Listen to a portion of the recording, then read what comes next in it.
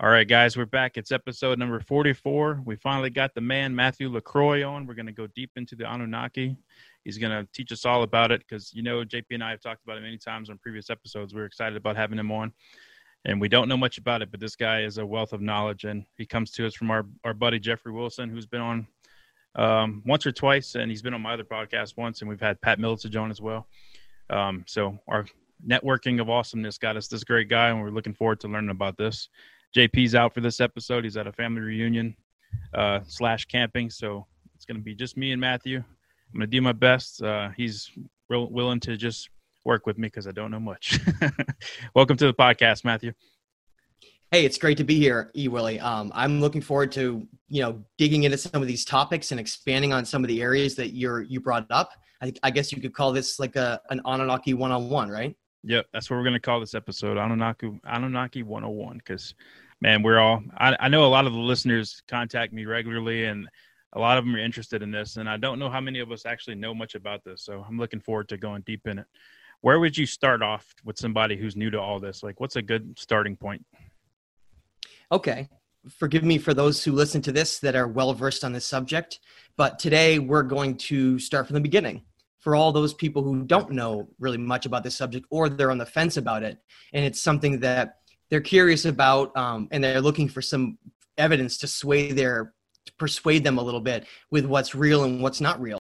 That based on what we're going to go over today, I'm going to try to really provide some of the, I guess you could call them the breadcrumbs to follow for all the evidence that I think really points to a very, very lost chapter of our story, a lost chapter of our epic of our planet, mankind, and all the things that have happened here since the age of the dinosaurs. Millions of years ago, our planet was very, very different than it is today. But what about all the things that happened in between? How far back does our story, the human story, go? And is there something else that's involved in this story that makes it a lot more interesting than we really have been told in this narrative and doctrine that we go through school with, learning about this Rockefeller type viewpoint of history, where there's these certain designated ways that we perceive things. And that perception of history is very, very, I consider it very dumbed down, very basic. It really doesn't give people a lot of interest in, a lot of people that I know at least. Mm-hmm. When I bring up something like that, I do a lot of ancient history studying, they sort of roll their eyes like it's boring. And right. I get that. I understand why it might be perceived as boring if one was to just take this book that we're given in school and be like, oh, I'm curious about this area based on what I've learned, but it's so much more interesting than that.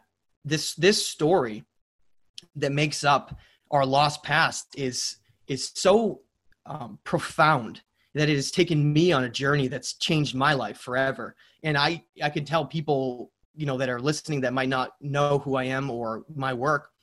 I really wasn't studying this type of area when I was younger.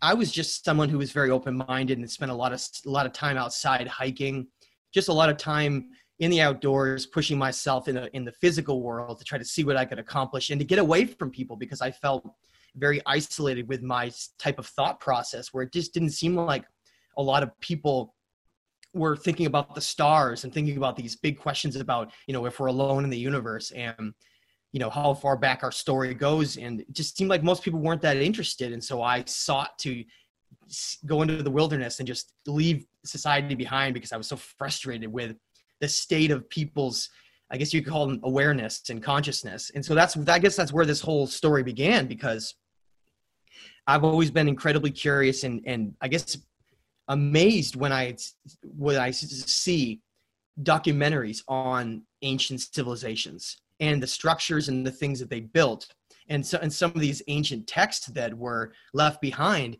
When I started to dig into that a little bit, and just at a curiosity's sake, I wasn't really expecting to be taken on this journey that really changes your entire paradigm of how you view reality and history the way that it did. It was sort of it was unexpected that it happened, but when it did, once I started to become curious about looking at our history in a different way, it opened up a lot of doors to perceive everything in a different way. Because the first question that came up, and it's a difficult question to accept in terms of asking it and then accepting what that answer is have we been lied, or has there been sort of a misdirection of what history is and our story, and all the way back to the very beginning?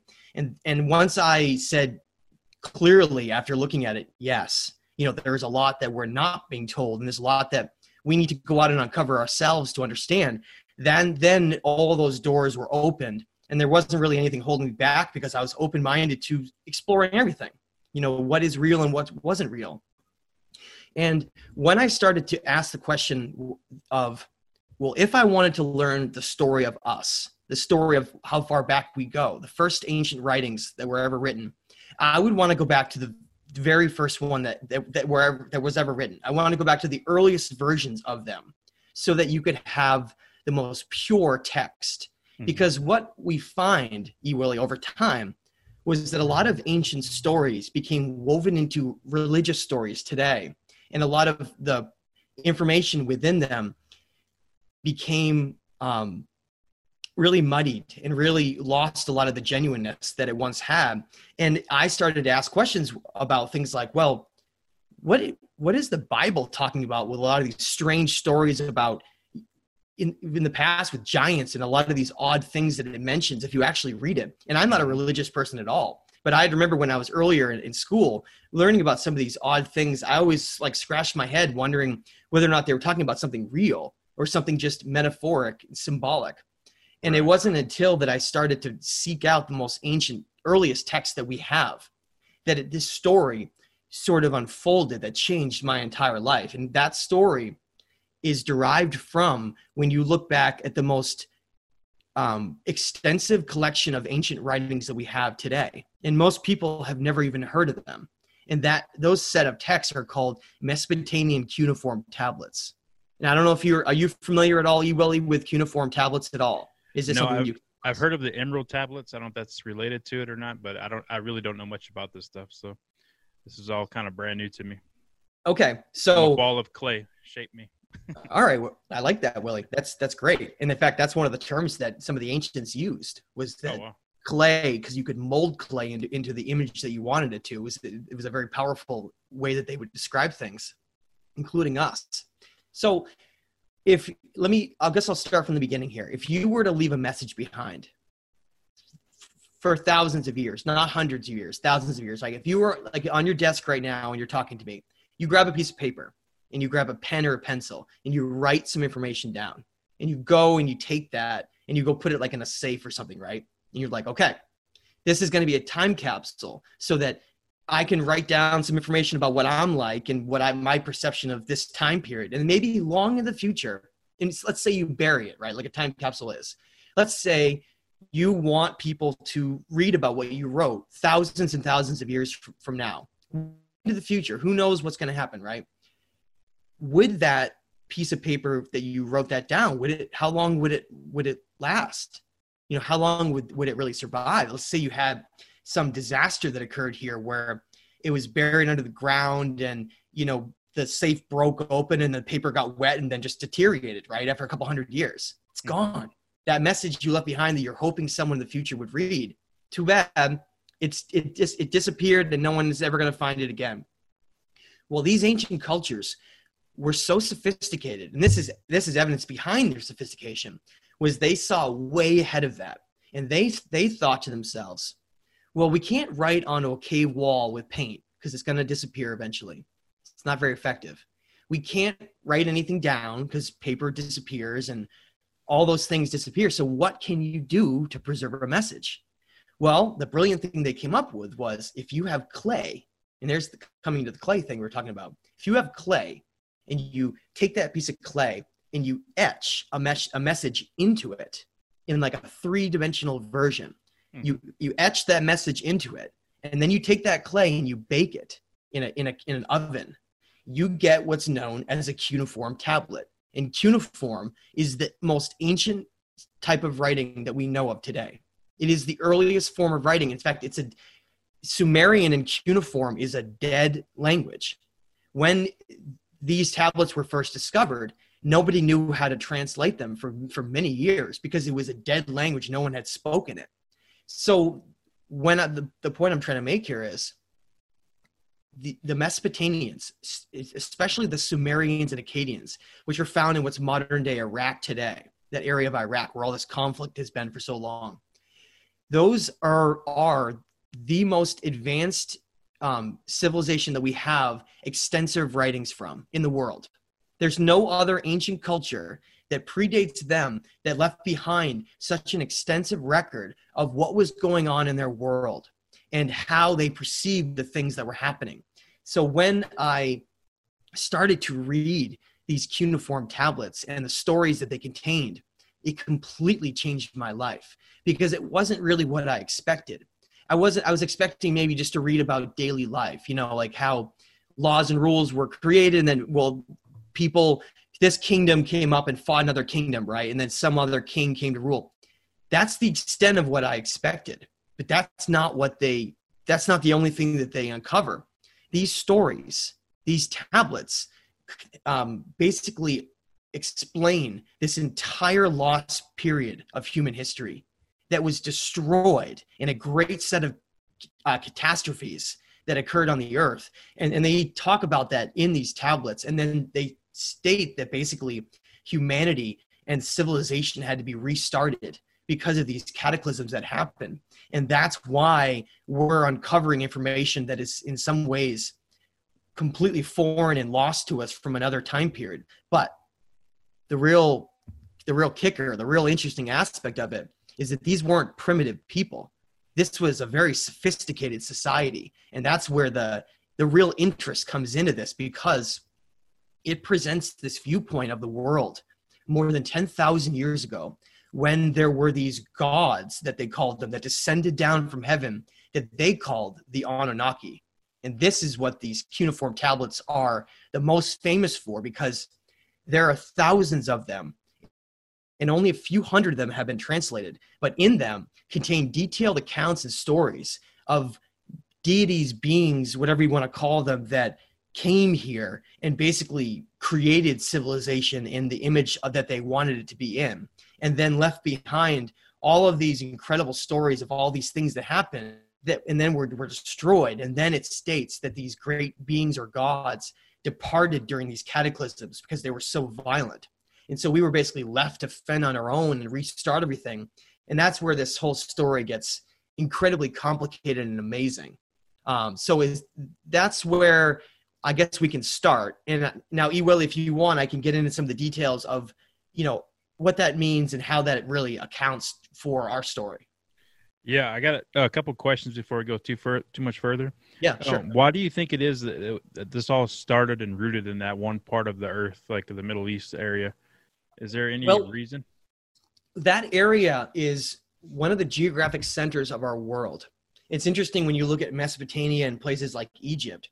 It's found right in the center of our planet. And it seemed like that was something that was important because we've had so many time periods in history where, if you don't know, Willie, what happens to our Earth is we go through cycles, roughly every 10 to 20,000 years, where we go through a warming and a cooling of the planet.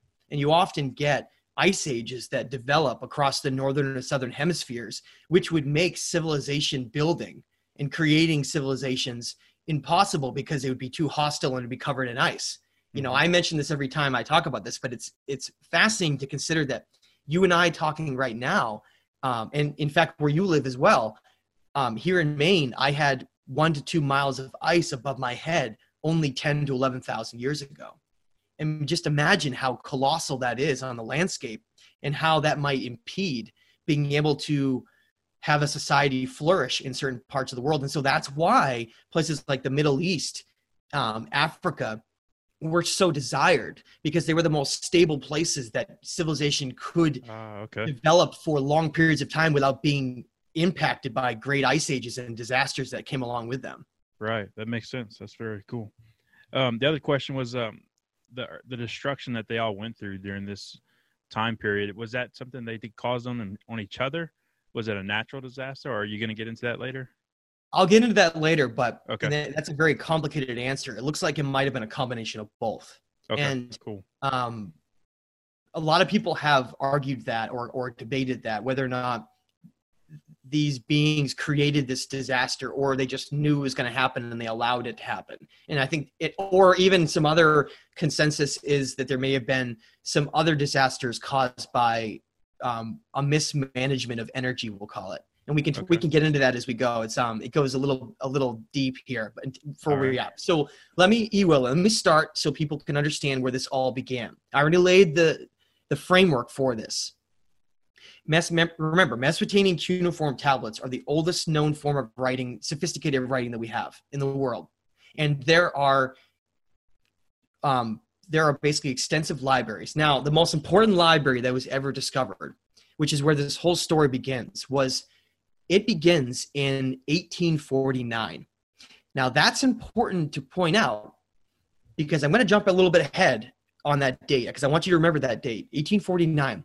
Because today, in this perception, if you were to go online and search for the Anunnaki and search for these stories that we're about to go into, you're going to come across a man named Zechariah Sitchin.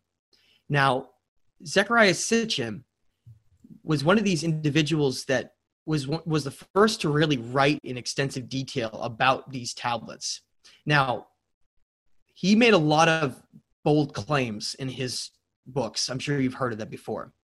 So when I read those, my mind was blown. But I asked myself, is this entire thing credible? That's the first thing I asked myself is it credible? And so when I had read those, I decided, okay, I'm going to stop here and go back. I'm going to go back and I'm going to research and read these tablets myself because I want to know the story. The story that they tell is so fantastic and so incredible that we're about to lay out that I needed credible evidence myself before I could accept it. And that's why this is so important, because some of the information Zechariah Sitchin translated was inaccurate. Some of it, I'd say roughly 50%. It means that people took the terms that he used and there's perception developed rampant online where the term Anunnaki and all of the information associated with that was fake and made up by Zechariah Sitchin.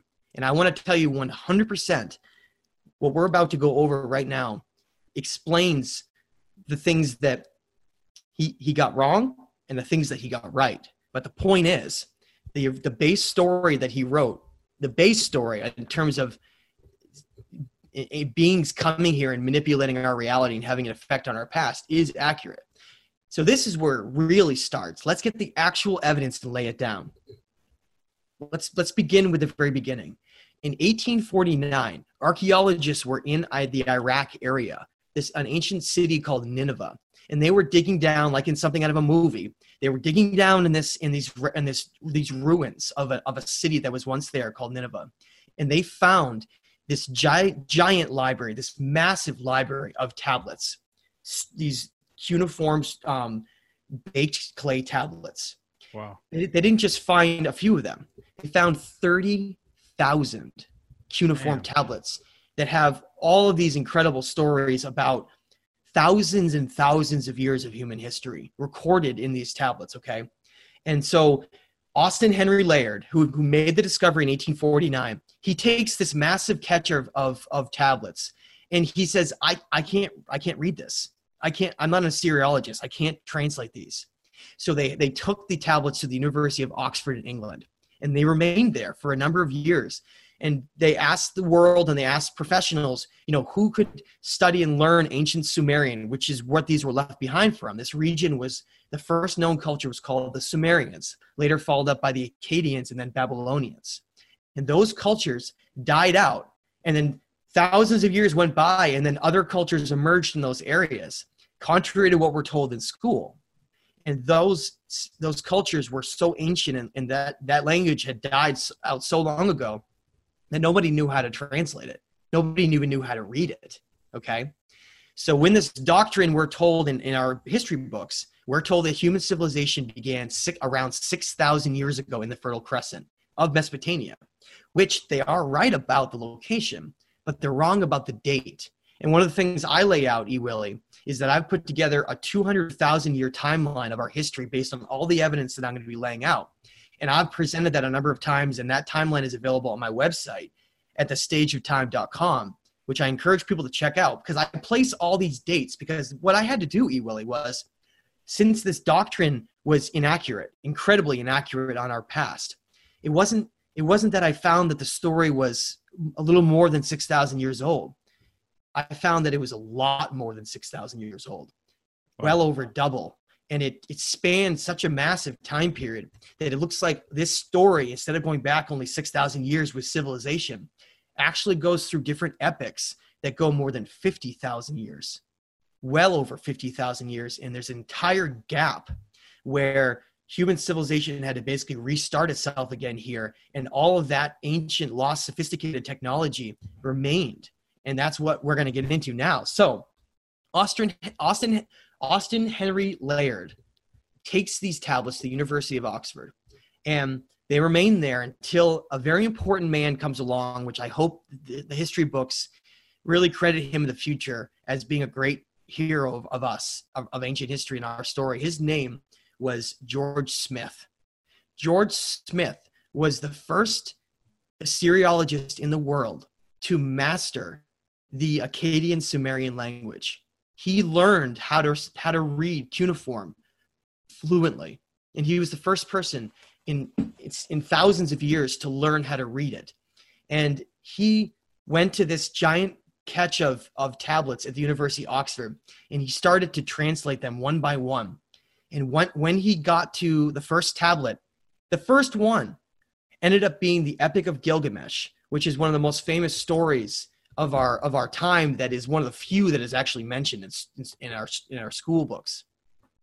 When he got to that and he started reading it, he started to run around basically yelling, is what the description was, because he realized that he had found an entire lost time period of human history that explained all kinds of different aspects of how sophisticated we once were and all the influences that we had that became lost. And it was like this glimpse, this time capsule, Willie, that it had remained and survived for not only 10,000 years, but looks like well over 10, maybe 20,000 years. These tablets were first written, and they tell a story that we can get into right now.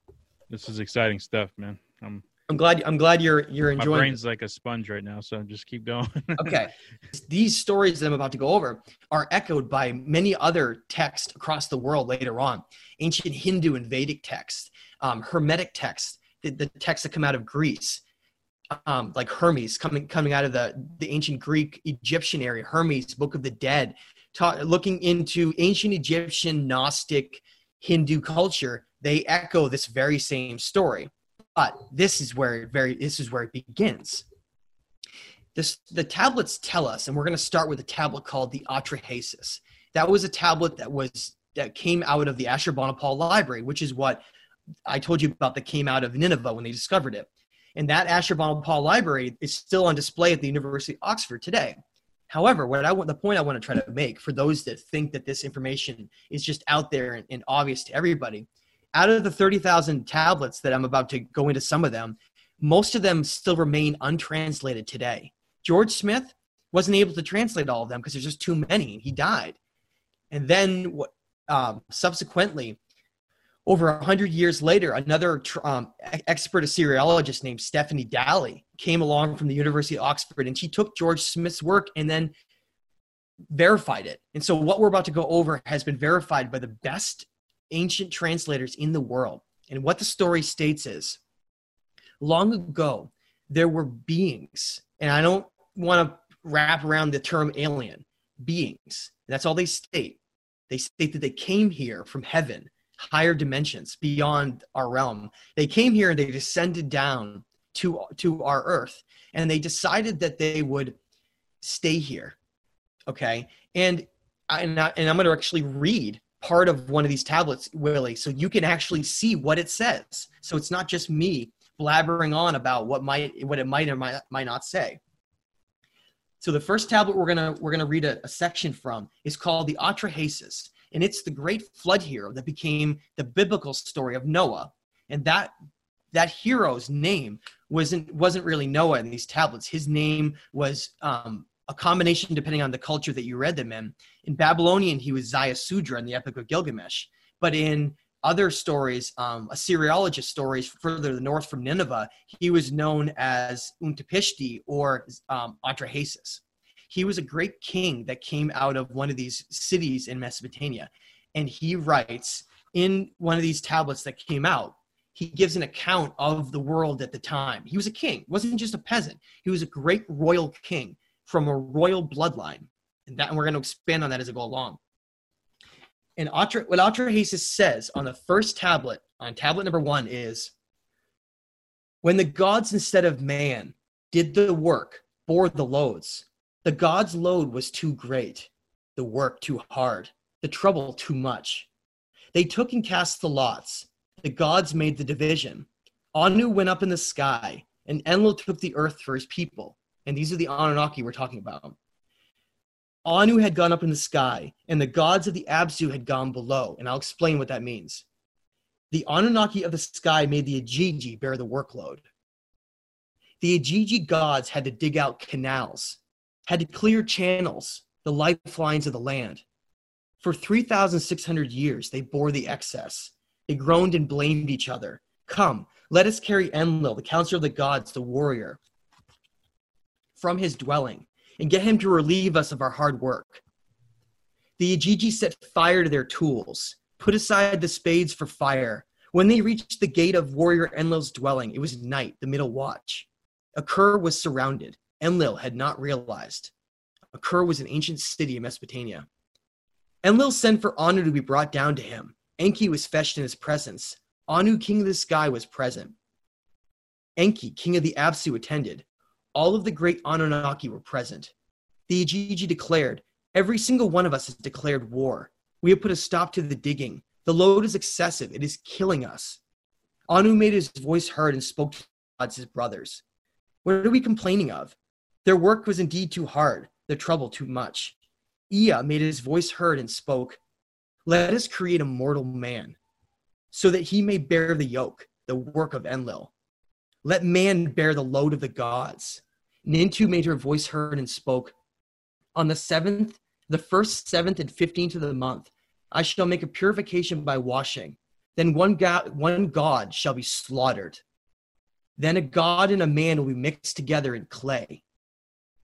Let a ghost come into existence from the god's flesh, and let the ghost exist so as not to forget the slain god. So that's tablet 1 of one of these tablets, okay, just one of them.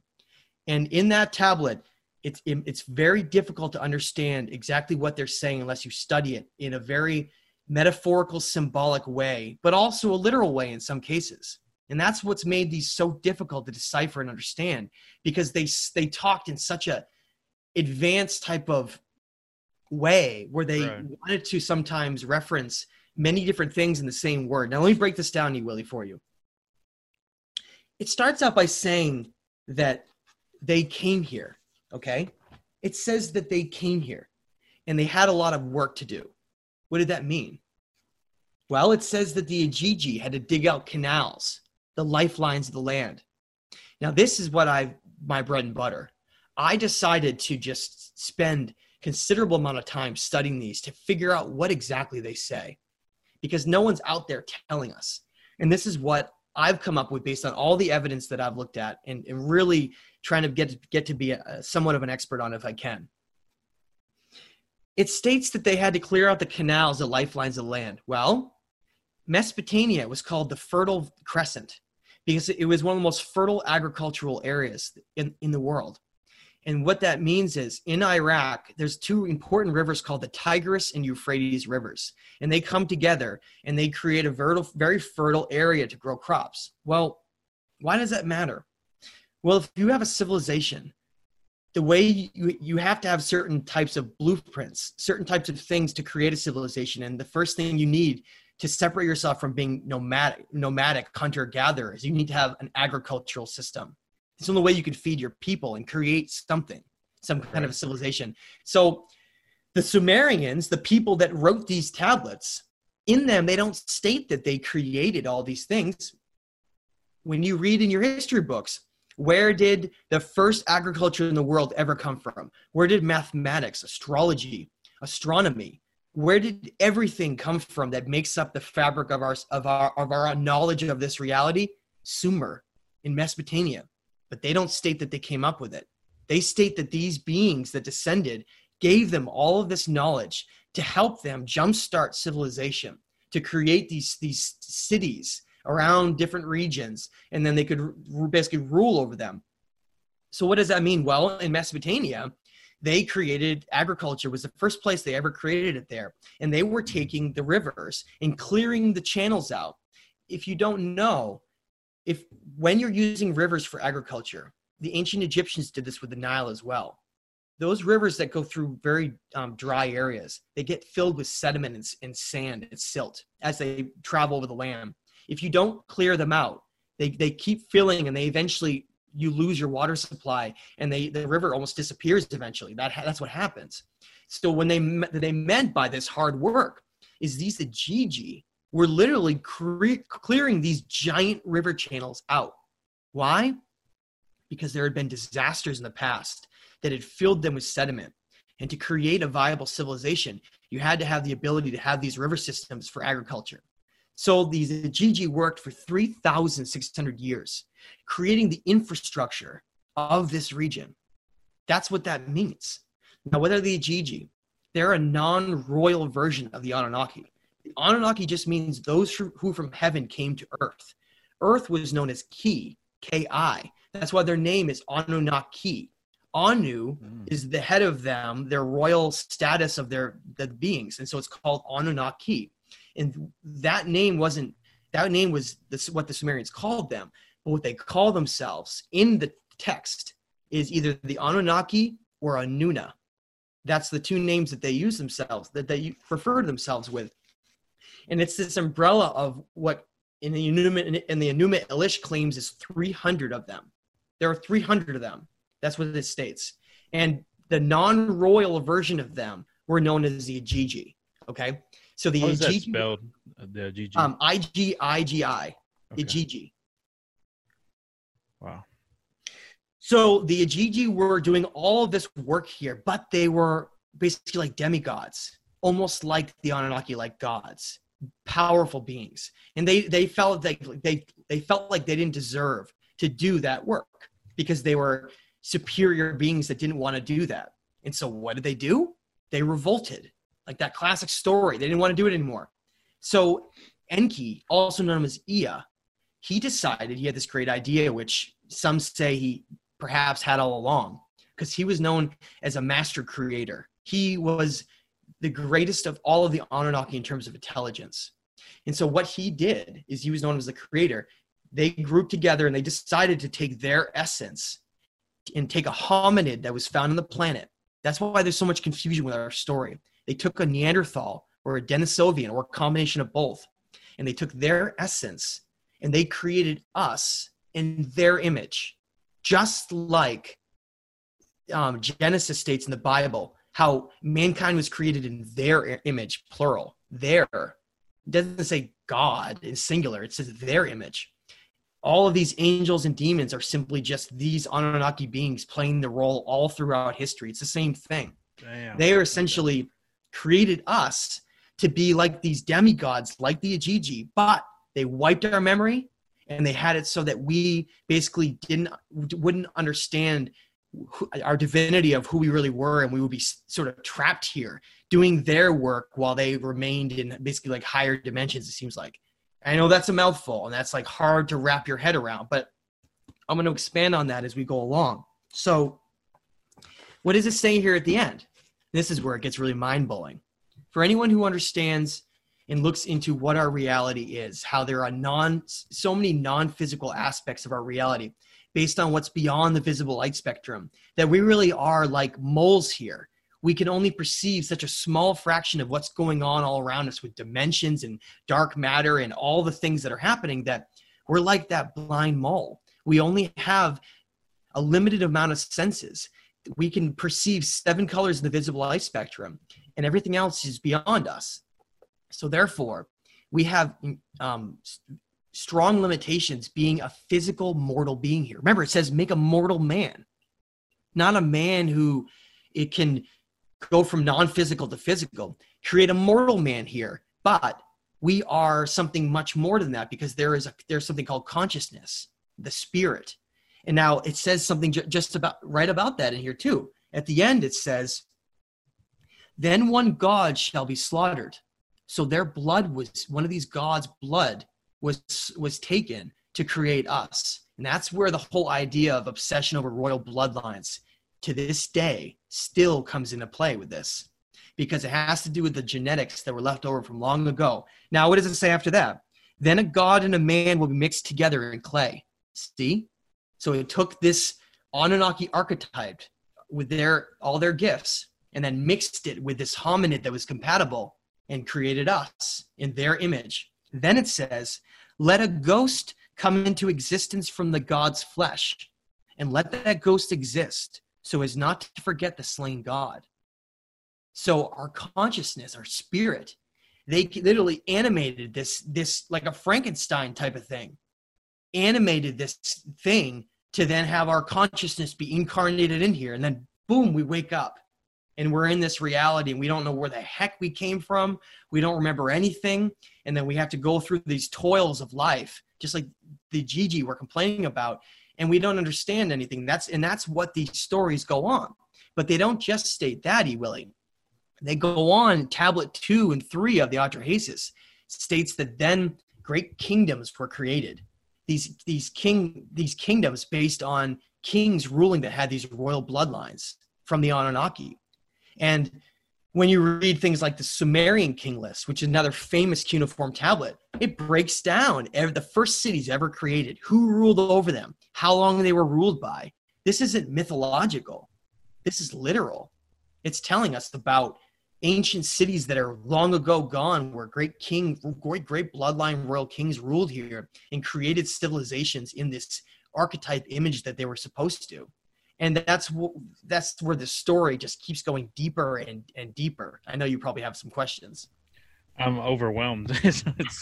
It's incredible, man. Hang on, I'm tied up in my mic real quick. Let's see. Man, there's so many questions. I'm probably going to have to just digest this whole episode, and then when you get you back on the second one, we'll unload 100 questions on you. Okay.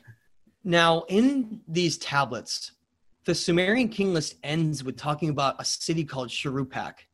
And what's amazing about that is that the last king of Shuruppak was this character Atrahasis that I just read you a piece of that story from. So it's not just a figure that's not real.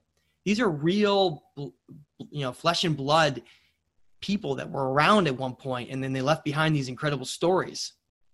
What he talks about, this king, besides the creation of mankind, which is talked about in many other tablets as well, is he talks about how things became a little out of control here and led to a reset being needed. And this is what is echoed also in Genesis. He states that Shuruppak was the last great city known as the antediluvial, meaning pre-flood. This great event known as the Great Deluge seems to be this large point where it separated these different epics of human history. And in the story, the tablet 2-3 of Atrahasis, he talks about how humanity reached this certain point, this golden age, where we became much more sophisticated. And then everything was basically destroyed. And because he was a bloodline king, he was one of the only individuals who was warned that a great cataclysm was coming. Now, what cataclysm was that? Well, I mentioned that our Earth goes through periods of cooling and warming as part of a natural cycle of the sun. It was what's known as a grand solar maximum and a grand solar minimum. It has to do with solar output as well as the position of where our Earth is over these courses of different cycles. Now, just jumping ahead a little bit, you find ancient temples all around the world that are from the same time period, where you can tell the difference based on the sophistication of those temples with the building techniques, as well as radiocarbon dating. That when they go in and they date these structures, they're finding that they're over 11,000 years old, proving that the entire story that we're given at school is made up. It's not real. We have radiocarbon dating from these ancient sites that is telling us that these sites are older than 10,000 years ago, meaning that they were around before this great disaster happened.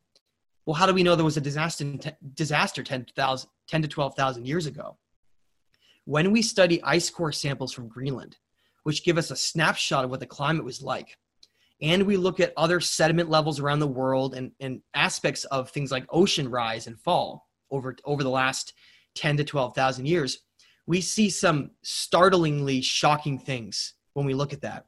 And what we find is that 10 to 12,000 years ago, ocean levels were 400 feet lower than they are today.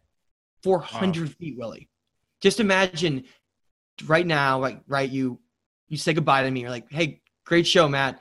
I'm going to head down to the beach and just ponder all the things you just told me. And you drive down to the ocean, which is a long drive for you, being where you're located. But you eventually get there, and you're sitting there, and you're looking up back at the coast and at the hills. Imagine what 400 feet difference peering out into the ocean would be like around our world. And at the same time, you go off of places like Egypt and India, and maybe off of Bahamas, Cuba. We're finding structures underwater that were built, sophisticated structures underwater that are covered in seawater.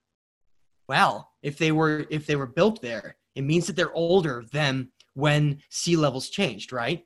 Mm-hmm. That proves to you once again that those structures were older than 10 to 12,000 years ago because they became flooded. Now, what happened? Well, we had an ice age. During this period that predated the Younger Dryas, we had a period called the Pleistocene, which was a time period when the Earth went into a grand solar minimum and massive ice fields formed in the northern and southern hemisphere. This is only 11 to 12,000 years ago. That was the ice I talked about that was above my head. Well, instead of the way we've been made to believe that it slowly melted and then we came to the place we're at, remember in school when you learned about how there was all kinds of species that were around during the Ice Age? Remember? Mm-hmm. Saber-toothed tigers and woolly mammoths. Remember all those things just disappeared? They were known as megafauna across the northern hemisphere. Randall Carlson has done a great job covering this area. So does Graham Hancock. So I want to give them kudos for that. But what Randall talks about is that these megafauna disappeared from the areas that were close to where the ice used to be during the last ice age. Gone, extinct, wiped out. The only megafauna that survived were down in places like Africa, like elephants, and down towards the center of the earth. Why? Because when you look at those Greenland ice core records, you find out that those ice caps melted instantly, liquidated basically. And you see evidence of that in the Northwest United States with massive canyons that were formed off of the Atlantic seaboard. You find that all across the northern hemisphere, you see these places where massive amounts of water have outflowed very quickly in the past. And it's no coincidence that nearly every one of these ancient stories, whether or not you want to talk about this, the Atrahasis and other cuneiform tablets, to ancient Hindu and Vedic texts, all the way to Gnostic texts and many others around the world, to the Hopi, they all talk about this great deluge that wiped everything out. And then only the survivors had to continue on. And that was that destructive event. The ice caps basically liquidated, massive outflows occurred, ocean levels rose 400 feet, and it looks like the tectonic plates were shifting, and the north and south pole that balances the magnetic sphere of the earth was wobbling and moving, what's called a pole shift.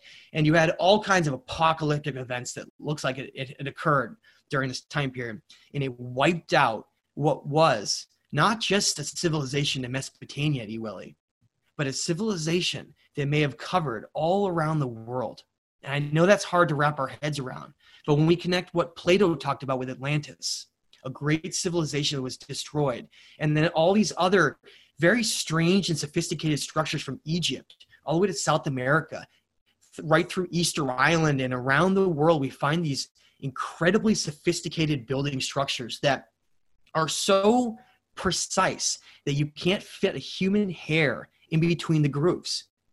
Damn. We're not talking about mortar that was used.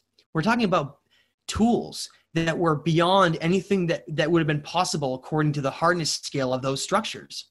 It's something that to this day, some of the precision that's seen in places like Pumapunku in the Bolivia, Peru area, in Tiwanaku, we can't even recreate that today.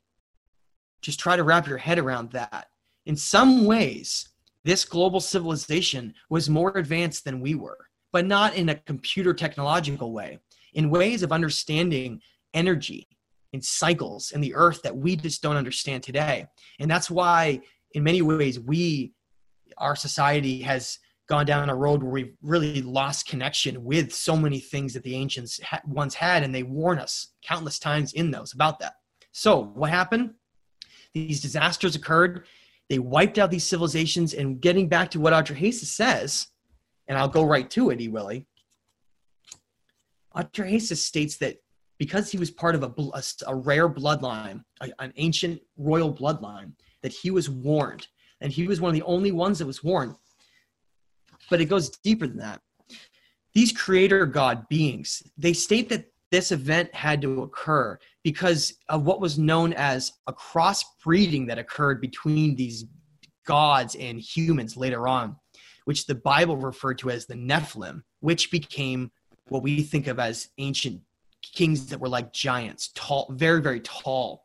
Some of these strange elongated skulls that we're seeing out of Paracas, Peru, that Brian Forster and other individuals have been testing genetically, and they're not from cranium enlargement. They're genetically taller. Why does that matter? Cultures like the Inca, the royal culture, around 3,000 years ago, were trying to imitate some past culture before them. Ancient culture that had tall heads and were very tall beings and seemed to live much longer. They were trying to imitate them. Why would they do that? Unless there were these certain bloodline genetics that were left over. And because they were disruptive in creating kings that, and this is hard for people to wrap their heads around, the Sumerian king list claims that some of these kings were ruling for hundreds, if not thousands of years. Blow your mind trying to perceive that. That means that humans once could live much, much longer than we do now. And we had like a genetic downgrade, or the bloodlines became so muted over time, and we lost so much of that essence that we eventually fell back to the state where we are now, where we remember very little of it, and we'd only live till like 120 years right now, right? So in Atrahasis, he goes on to basically describe this great flood that he was going to warn was going to happen. And this is where it gets to this biblical notion that he was told that if he didn't create some kind of a cedar craft that had a top on it to block out, to be able to go in there, that he would not survive. That's what it says. And so he went and he gathered together his family and some of the genetics that they had within their crops and animals, and they brought them on. Sure enough, this massive cataclysm occurred, and he washes up on this mountain, just like we're told in a biblical sense. And he emerges on this world where the oceans are like receding, like some apocalyptic movie. And these gods descend, and Enlil, one of the gods, which I haven't even gone into yet, forgive me, mentions, this human survives. He wasn't supposed to survive this deluge. It was supposed to be a reset to wipe out this entire creation of mankind. But oops, they didn't. They survived. And that's how we became to still be here today. We were, according to these tablets, a creation to basically toil here for them, but we became too intelligent and our genetics too much like them, and we became like a threat to be even greater than them, and so they wanted to wipe us out, to start over again here, okay? Now, I'm getting a little ahead of myself. I know that's a mouthful to try to wrap your head around that, but that's how we got into the state we're in today, where so much of this information became lost and buried, and then we got into this point where it was being argued over what's real, and then there even got secret societies got involved into, some were fighting over what information could be protected and what information should be destroyed. Groups like the Roman Empire went through and burned down libraries and captured a lot of this information. And then here we are today, places like the Vatican Archives in Italy, in Rome, is this library where you can even see articles that have been on the news where they have all this forbidden text and information down there that they don't want people to know about. it's hard not to go down the road of conspiracy when you see so much all around you that seems to be deliberately hidden so that we don't really discover it, that we don't understand it, because it paints this picture of our past that is so incredible that it redefines really who we are, and it redefines this entire experiment here. Now, let me back up, because some people are going to be mad because I haven't really explained the basics here. These beings have a hierarchy system, and they all have names that seem to be carried over throughout cultures in history, and they're all the same beings. And there's about 300 of them, so there are many, many, many that have had names all throughout history, and it becomes so difficult to figure out who's what. So let's just cover who's the most important and who has been the most significant in these stories. And what you find is it comes down to this area that everyone is obsessed with. You'll find out why. And it has to do with these two brothers. Anu, who the Anunnaki are named after, who came originally from his hierarchy of On, the original member of this group of beings that seems to have come from somewhere that we don't even know. Maybe Orion or Sirius. We have very little information except for what's shown in the pyramids that's connected to these star systems. But we don't really know. All we know is they came here. And Enki, one of these brothers of these beings, created us in his image. But his half-brother, Enlil, became angry over how advanced we became, simply because these brothers were given dual ownership of this realm. So Anu had two sons, Enki and Enlil, and they were half brothers. And he said, okay, paraphrasing, both of you essentially run this reality here. That's what it is. It's so much more than just this physical reality. It's you run this reality here. I don't care what you do, just you run it, figure it out. So Enki created mankind. Enlil was essentially in charge of the physical world. And Enki was then tricked and forced into ruling the underworld. Now, Willie, do you know anything about dimensions, the physical world, the underworld? How well versed in those areas? Not too much, man. This all reminds me of like God and Satan, though. This is it's like a more detailed version of what the fairy tale is. Story of Adam and Eve is this story where mankind is created, and they're told by this God figure, you can't eat from the knowledge of good and evil, the fruit of the knowledge of understanding awareness. You can't eat from it because we don't want you to have awareness of who you are. Okay, that's what that really was. Yeah. And this serpent figure in this Garden of Eden story says, actually, they should know. They deserve to know. But wait a minute, the serpent was the evil one, right? That's where this whole story starts to unfold and gets deeper and deeper. So much of this information that we're about to go over was inverted to its opposite meaning later on by the church and put us in this state where we are in such a state of confusion now that we have to try to set the record straight. This image of Satan was what became of this responsibility of Enki. He basically became demonized. He was the serpent. And then this figure, Enlil, who is this God figure in the story, he was the God in the Old Testament. So, wait, back up for people that don't understand. So the Old Testament, when it refers to God, it's not really talking about God. It's talking about this hijacked character who is very warlike and controlling, and he doesn't want people to have awareness. That's Enlil, this brother. And that's where this whole thing comes down. Enki and Enlil ended up assuming roles that are based on polarity and duality, meaning one would be based on basically good and higher consciousness and expanding us, and one would be based on deception and keeping us ruled by ignorance and control. And those two brothers formed what became this dualistic reality that we exist in. Damn, that is so heavy, man. That's game-changing stuff right there. Wow.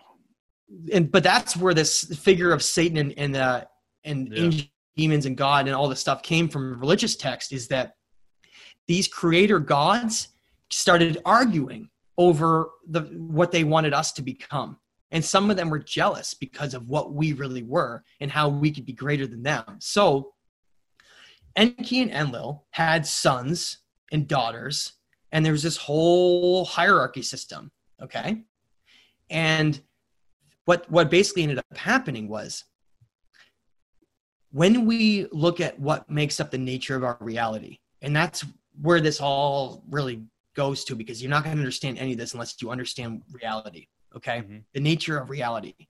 There is what's known, Willie, as different dimensions. Okay. Dimensions have to do with states of awareness, has to do with states of awareness of consciousness within the multiverse, the universe. Okay. Now, metaphysics, when we look like string theory, getting down into the deep physics of vibration, energy, you learn that everything actually is on a state where it's non-physical. What that means is, when you're looking at me right now, you're seeing a physical image of me. Okay. Mm-hmm. But what happens when you die?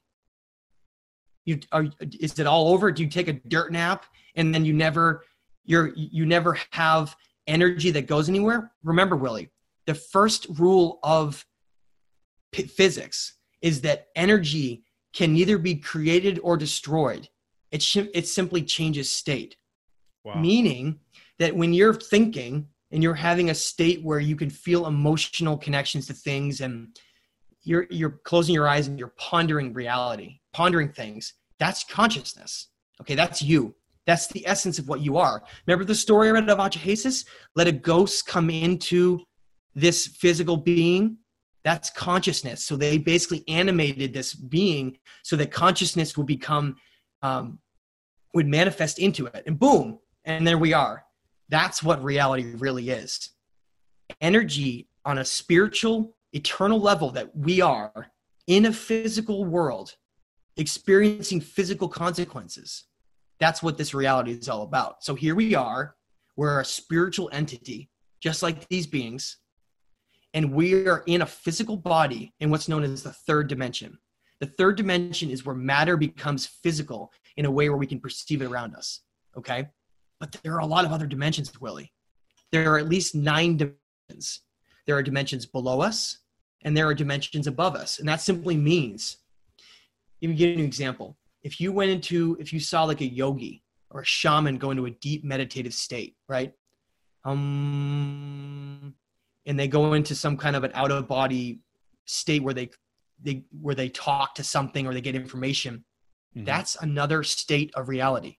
It's real. It is absolutely real. And it's what these tablets and ancient stories talk about all throughout them, is that what we perceive here as reality is just one certain aspect of reality. It's just the physical reality. But there's a lot else going on around us that's non-physical.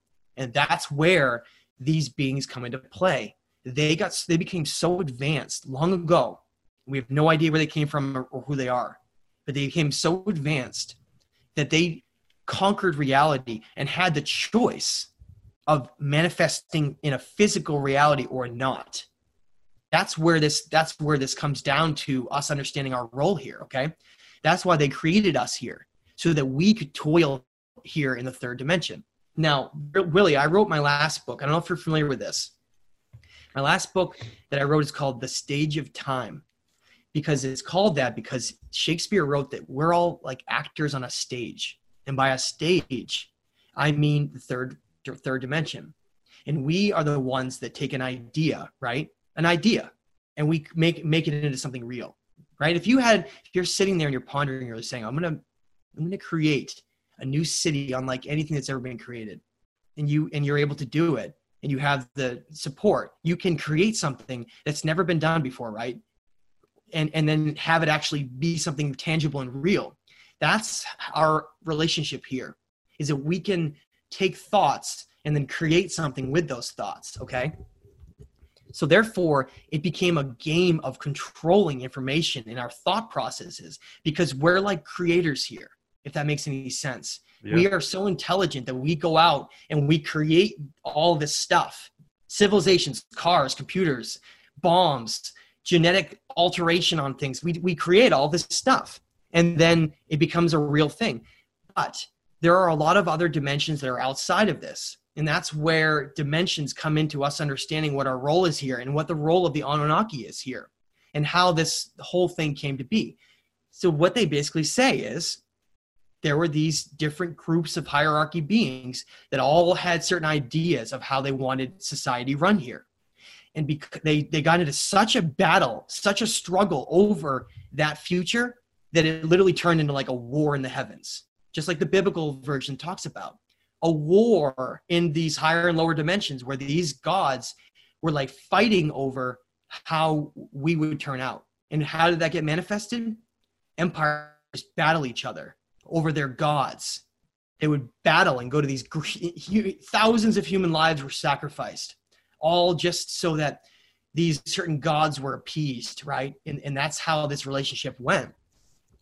And you really see that one of the tools that's been used against humanity is keeping us in a constant state of conflict, war, to keep us just division and battling each other and always fighting. And that's where a lot of this interesting aspect comes. And Jeffrey might have mentioned it, where these beings became so divided on either side, this big dividing line where they took on these symbols to represent themselves by. And then civilizations would show images of those symbols based on who they were influenced by. So when you see the serpent or the dragon, and you see the eagle, those became the two most powerful symbols of the ancient world. And then the lion also became a very prominent symbol as well. And then today you see all these countries around the world with flags that go all the way back to these past empires. And you see a story that continued on about how that society was developed, what they became focused on. Now, what does the eagle mean? Well, if you're in America and you get this education system, that doctrine that you're told that the eagle represents freedom and peace. But that's not what it means at all. That's not what the ancient world had it mean at all either. Think of these two symbols as what's known as duality, the dualistic nature of our reality here. One, the serpent or the dragon, represented the spiritual essence of who we really are on a non-physical level. How does that serpent have anything to do with it? Have you heard of Kundalini, or the energy of any of the things that yogis talk about with chakras or energy or anything like that? Very little. Well, what it means is, if you look at human energy on like a machine and you scan it, we have like a coiled energy in our spine. Okay, coiled energy. And we have the ability to unlock higher states of consciousness and higher states of physical health. That's through the system of internal DNA within us. We have that. That's what's known as the serpent energy. And the serpent represented wisdom, knowledge, which is a non-physical thing, right? Knowledge and information is not a physical thing. On the other side, the eagle represented hierarchy, awareness, and control over everything around it, because the eagle is the bird that flies the highest. It has nothing to do with eagles. Eagles are beautiful birds. It was a symbol that represented a being, or the viewpoint of overlooking something and being above it. And so you're always way ahead of it, and you can perceive everything way beyond it. And it became a symbol that represented conquering of the physical world. The eagle coming down and attacking. It was a symbol for war. It was a symbol for empire building. And for those who don't believe me and think that I'm full of crap, go look at nearly every warlike empire in history. Go look at the flag that the Roman Empire had. Go look at the Nazis. Go look at the ancient Spanish flag, a lot of the ancient Ottoman empires, and today the United States. The eagle covers nearly every one of the cultures that had a focus on empire building, meaning turning into a warlike militarized state where you conquer those civilizations around you. And then they had the symbol of the eagle. It's no coincidence. That's the symbol that represented that state of our reality, meaning, Willie, think about it, an obsession over the material world, conquering material things, developing wealth. That's what the eagle represented, whereas the serpent represented knowledge and seeking the non-physical sides of us, the spiritual sides of us. So those two things represent this divide that developed between these beings, where some of them said, hey, this is a spiritual being here that's in a physical body, having a physical experience. If you make it too blinded by the physical world, you'll trap it here, and it'll never understand what it really is. That's what this war became about. Because if focused on conquering the physical world, right? You're in an army and you're charging in, you're going to battle and you think you're expendable and you just die. You're making a decision based on how you want this story to go. Whereas, what if you weren't in that battle and you didn't die? What if you created an entire teaching system, like an ancient mystery school that taught about the ancient wisdom of the past and how to achieve higher states and how to build civilizations in a way where they were balanced with the earth and the things around us, rather than stealing and polluting everything and then conquering over everything. It became this struggle of two sides of what we could become. And those two sides are seen all around the world, Willie. In the Americas, all the cultures like the Aztec and Maya, before they became corrupted, I will point out, have all kinds of depictions of serpents, dragons and serpents all throughout the Americas, because they used to be based on a civilization that had the morals of what I just told you. Whereas other conquering nations, like Spain, like the conquistadors, when they came over and conquered all the Americas, their crest was the eagle, because they were the conquering force to come attack. So to make a long story short, these symbols carried on all throughout our story, and they represent this struggle here on how this human story would go. We think that we're alone here in this reality, making our own choices. That's not what these tablets say, and that's not what the ancients say at all. They say it's more like it's like a great reality show of a stage here, where we're the ultimate entertainment for those who, the divinity of our true essence, trapped in a physical world of conflict and deception, so that we can ultimately, it's how we make those decisions and what road we go down. For instance, I just want to conclude on this, Willie. Do we turn into a civilization that becomes warlike and destroys itself and destroys the planet? Which is something that we find could have possibly happened in other civilizations based on the Drake equation. When a civilization reaches a certain state where they become unstable, they can destroy themselves. Or do we become a civilization based on the acquisition of knowledge and balance, and then where do we go from there, right? Do we eventually leave here and go visit some other world somewhere? And who knows? The possibilities are endless. But the point is, there's a battle over our story and the deception that we're nothing more than an evolved ape based on Darwinism and some of the control systems. Is this great struggle here? Which is what I try to point out is the Anunnaki. Learning about the Anunnaki is not just about learning about some ancient beings that came here and influenced us a little bit. It is the whole story of us. It is how we became basically designed in the image of something that is much greater than just an ape, something much more. Do you feel greater than if you saw like an ape in a zoo, chewing on a banana? Do you feel just like that ape, or do you have complex awareness of things that the animal kingdom could never have? Right. Awareness of the universe and awareness of your body and how you can eat just right and then really get incredible health and then clear your mind and reach states that allow you to have clarity like you would have never had before. The possibilities are endless.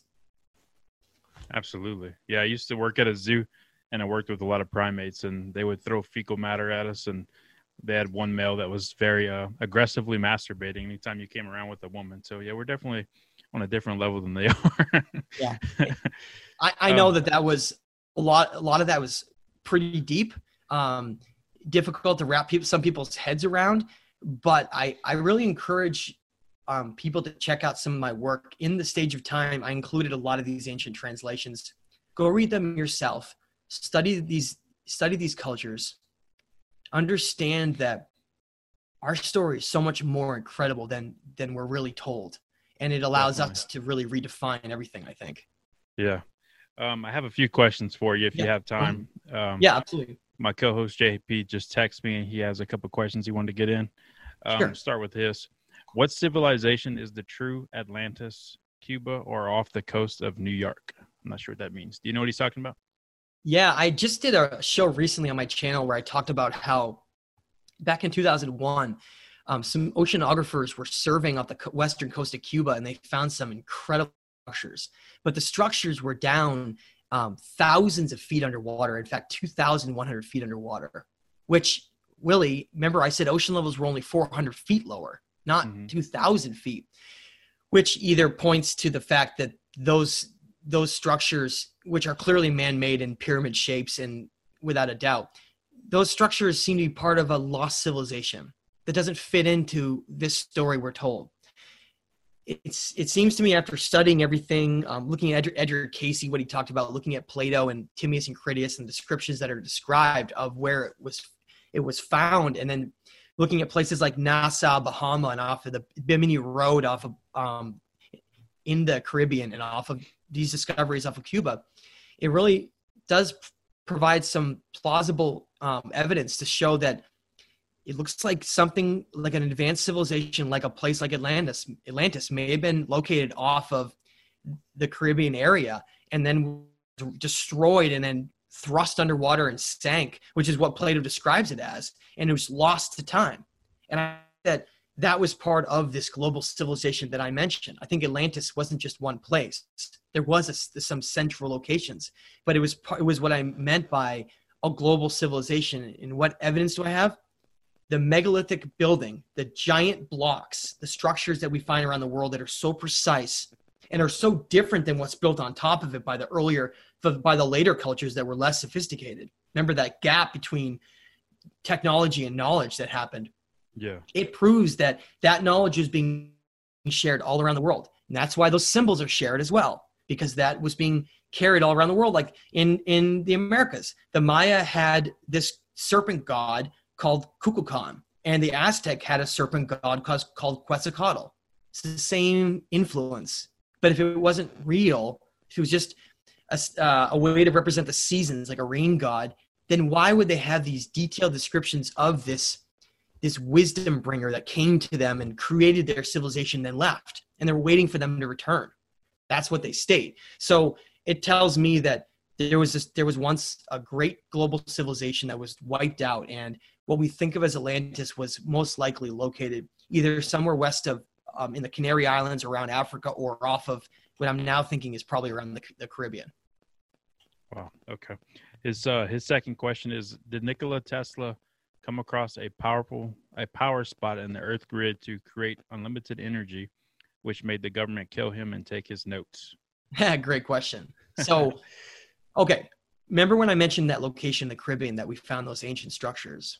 When we also go around the world to a lot of where these pyramids are, places like Giza, Egypt, and around Peru, these incredible structures, Easter Island, off of the areas like near Cambodia, like Angkor Wat, and off of India and around the world, we find that, wait a minute, these structures weren't built randomly just based on where there was good farming. They built them on what are known as energetic ley lines. Now, I mentioned how our Earth has gone through great catastrophes where the poles have shifted, right? That's based on a balance of electromagnetic energy. Magnetic energy that has to do with each pole basically balancing itself, okay? But within our planet, we have these places where energy crosses, and those crossing points are known as ley lines. And where those energetic ley lines cross, these ancient structures were built, okay?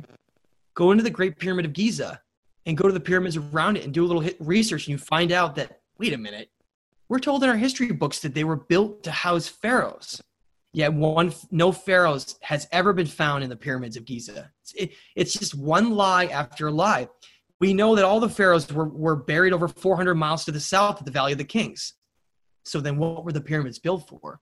Well, we find today that underneath them, there were aquifers that were used as some kind of an electromagnetic connection to having a resource like water to act as a conductor, okay?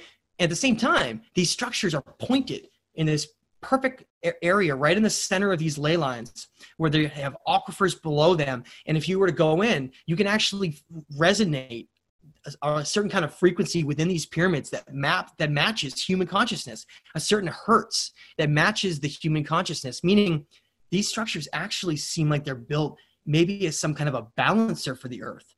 let's just say you had disasters occurring on the planet and you knew that they were based on the disruptions of the pole systems. What if you created structures that could be built on these intersecting points of energy to try to balance them? And I think that that's one of the main purposes of them, was to create a free energy system to balance the energy of the earth all over the place. Free energy, just from understanding magnetism, understanding electromagnetic grid of the planet. Well, Nikola Tesla came along, started studying ancient stuff, and he rediscovered this. You didn't discover it. He rediscovered it. And he realized that, look at us conquering the Midwest for oil and all these fossil fuels and all these massively powerful companies that are controlling so much of public interest and politicians and everything. And you find that, oh, wait a minute, we can just create free energy when we want to by using certain kinds of technologies. It's just one piece of this rabbit hole that's wound into all this stuff, where all this ancient knowledge has been hidden and buried because it would completely change everything here. This system that's created here. And we can trace all the way back to these ancient kings who are told, Willie, in places like the legend of Etana, he's told that after the great deluge occurs, it says in there that he created the first city after the deluge wiped everything out. That the gods, these Anunnaki gods, picked him because he had a certain bloodline to be this ruler, and that they gave him these blueprints handed down to how to create a civilization in the image they wanted to be. So Etana says that he created Kish, which you can still find the ruins in Iraq today, of these real places that existed where they had to create civilization again, and it kept getting wiped out from all these different disastrous events that occurred. And your wealth of knowledge is so impressive. I feel like people like you should be protected. You're a treasure. Well, thank you. I so appreciate impressive that you can spit out all this information, man. It's so much interesting stuff. I have a couple of questions for you too, outside of our normal 6 questions. Sure. So kind of tying into what you're saying about the false history of it all and what we're taught. How do you think would, if you had it your way, how would you think the best way to incorporate this kind of teaching into our schooling systems? Like, in what age group do you think it would be the most beneficial? Well, the first place we'd have to start is in school. We'd have to completely change this entire doctrine of what we learn. Mm-hmm. We should be learning based on a harmony with our planet. Kids should be one of the first things they learn when they're in school, after they learn how to talk and, write and all those important things, mathematics. We need to learn how to grow our own crops. We need to understand our role here. Definitely agree with that. We need to learn how to define our experience here. Well, if we're in a conscious being here that is growing on a non-physical and a physical level based on decisions and things that we do, we need to be taught that that's important. We need to be taught the golden rule of we can affect people in a very negative way, and it affects their whole life. Some parents need to be taught that how they teach their children is how they'll carry on, to understand this is not something where we're just here and we conquer and we take whatever we can in our life and then that's it and we just move on. We're leaving behind blueprints for future generations, and we need to all understand that we're on a planet right now. Okay, let's set this straight. We're on a planet that's in a vast cosmos, and we only have a certain amount of resources here, and we can disrupt this planet and pollute it and cause our own destruction here and demise. We need to understand our role here and as stewards on this planet, and then have a viewpoint of what are we all going to contribute here? Does the person just learn this mundane version where they're like, oh, go become a lawyer where you make the most amount of money, or a doctor because you make the most amount of money? But what about things you could do things here that maybe you really love to do, maybe that you find that you have passion here about? And then we'd have to have an entirely new system created where instead of people doing all of this massive amount of work, and I'm not someone who's trying to say we shouldn't be working, but we should have a completely different system where we have like a global system here where everyone's encouraged to have their gifts be shown, and what they're contributing to a society, not just how much money they can make and subsequently have greed take over, and then have a world where everyone's stepping on top of each other and trying to get above and beyond just based on material wealth. I would have a school system teach an entire system where we learn that we're here essentially to help each other, learn things for ourselves, learn how we can be the best that we can, and encourage people to be something amazing and not just this mundane version of ourselves that could really be improved upon. I know that's a long answer, but no, that's actually awesome. I've actually touched on that recently on a recent episode. My thoughts on that. I think everybody has some kind of a special ability and natural gift that's with them, that they should be channeling that and focusing on that in their life and their existence, and not just doing the same thing, like you're saying, just falling into a grid system and becoming another square, another block down the this big puzzle. But well, you basically said the same thing I've been saying to my wife too, just in a better way. That's really cool. I think that's the thank you. I think that's you can see that slowly, not everyone, but that's the direction that we're starting to take, is starting to determine our viewpoints of things. And it's radically changing here all the time. And you can see it every day. We're becoming less divided. We're starting to become more accepted. Slowly, we're becoming better, but it's happening with baby steps, I think.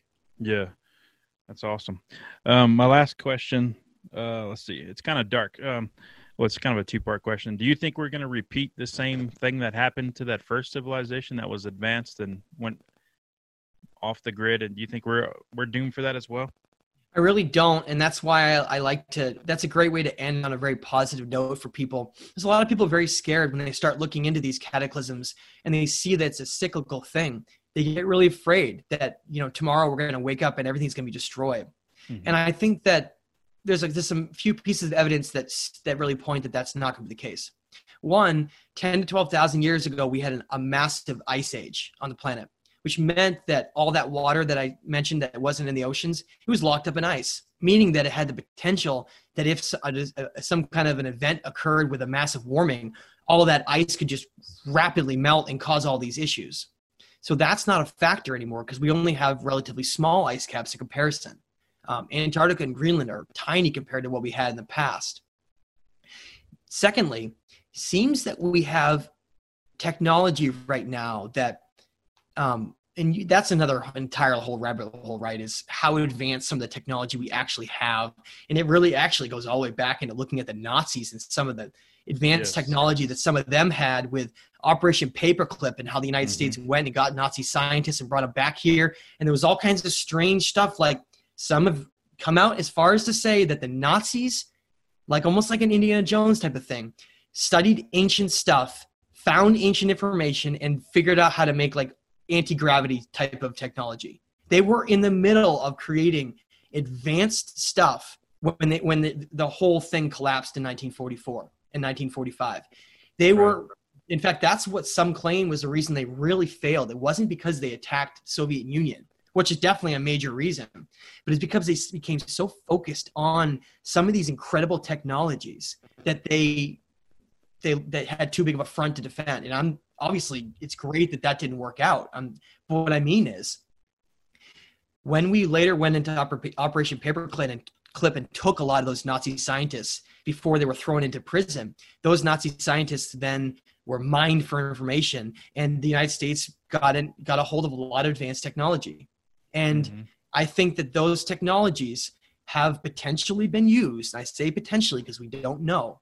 But when you start to research a lot of the bizarre stuff that's going on in Antarctica and the North Pole, and the things that have been seen, and a lot of the weird stuff with presidents just going down there and walking around, just visiting Antarctica, I think it goes a lot deeper. If the northern pole system, the North and South Pole, that's where that balance is potentially exists, in North and South Pole, where those pole shifts can occur and disasters then happen, it would make the most sense that you could potentially use some kind of technology on those to mitigate them. It doesn't mean, and to reiterate, that means that I'm saying that right now we're in that cycle. it seems like every 12,000 years, a sun goes through these changes and civilizations go through a point where you can have things like greatly increased earthquakes and volcanism and giant storms all around the world, aka climate change, that seem to be going along with these disruptions that we're being entirely told is our fault, which I always have to say this because people will say I'm not an environmentalist. Us polluting our world is horrible for it, okay? Fossil fuels are incredibly destructive, but to blame everything on us would be to ignore ice core samples, looking at these snapshots of the climate and seeing that, hey, we've had jumps and drops, leaps and jumps in our temperature regime that pale in comparison to now, that make now look like a blip compared to 10 to 12,000 years ago when some of these events occurred, meaning that they weren't human caused, that they were from these cycles. What am I trying to say there? We're in one of those cycles right now. And I think that's why we're seeing a lot of the things going on with our planet that are happening. But I think that there's a lot of interest in this epoch that we're in now to continue. And so I think the difference is when a lot of the ancient cultures state that we're actually prophesized to make it to the next stage. And we're not supposed to be wiped out this time. That this chapter is the one that matters the most. No pressure for all those people that are living in this lifetime. But this may be the most important lifetime of all, because this is the very moment when we're at a crossroads where we ultimately decide which path we take. One of becoming truly warlike and eventually destroying ourselves through our own technology, or us changing our focus on something that's not war and something that's based on collectively growing as a conscious species, and then taking that route that takes us to the stars and takes us to higher states. That's what this moment is all about. Man, there's so many branches in the stuff that you just said from the tree that I would love to get into for a whole episode. We're gonna have to have you back a lot if you're up for it, man. Okay, that sounds great. You have so much to offer. Okay, one last question. Where do you think the Anunnaki are now? It's a really complicated question. Okay. Leave me a teaser for it then for the next episode. Okay. In the Epic of Gilgamesh, it states that Gilgamesh goes to seek immortality by meeting the flood hero Ziusudra, which you would know as Atrahasis, that I mentioned the tablet from, who is the last king of Shuruppak. See, all this stuff can be verified if you know how to point out certain key points of which cities were around at which point. Anyway, Gilgamesh says he finally meets Atrahasis, Untapishti, he's called in the story. Remember, they have many different names. Mm-hmm. He states that he meets him in another realm, and he says that Atrahasis tells him a great story about how Shuruppak and these cities were very, very old, much, much older than the cities of the time, like Uruk, that he's in. And he states that they're so old that at one time the gods walked among them and were part of the civilization, governing and being physical in their reality, where they were in communication. But the deluge occurred. The great cataclysms occurred on the earth, and they fled our reality. It states that they left. Now, I just did a video on this actually on my channel, where I call it, that's the title of it. That doesn't mean that they left here on a completely non-physical way, though. I think that our reality, if it's because there's higher dimensions and it's controlled by a lot more than what we think it is, I think there is still some control that's left from them. I think then that's why we're so governed still by so much deception and war and division, because there is still this leftover need by some of them for us not to reach a higher state of consciousness where we will wake up and realize who we really are. Thanks, E. Willie. I really appreciated our discussion tonight. I hope that you got something out of it and I didn't overwhelm you. No, it was awesome, man. You opened a huge door in my brain that I'm excited to explore that room now. And I'm looking forward to the next time we can talk too. I know JP is going to have a lot of questions for you. This is something he's been excited about as well. There's so much that you went into that we could just go down so many different paths with it. I'm excited to go deeper into it. That'd be great. I would love to sit down and talk to you guys again another time. Yep. I'm going to go subscribe to your YouTube channel right away too, because I am not already. And we'll see you next time, man. Thank you so much for coming on. Thanks, E. Willie. I appreciate it.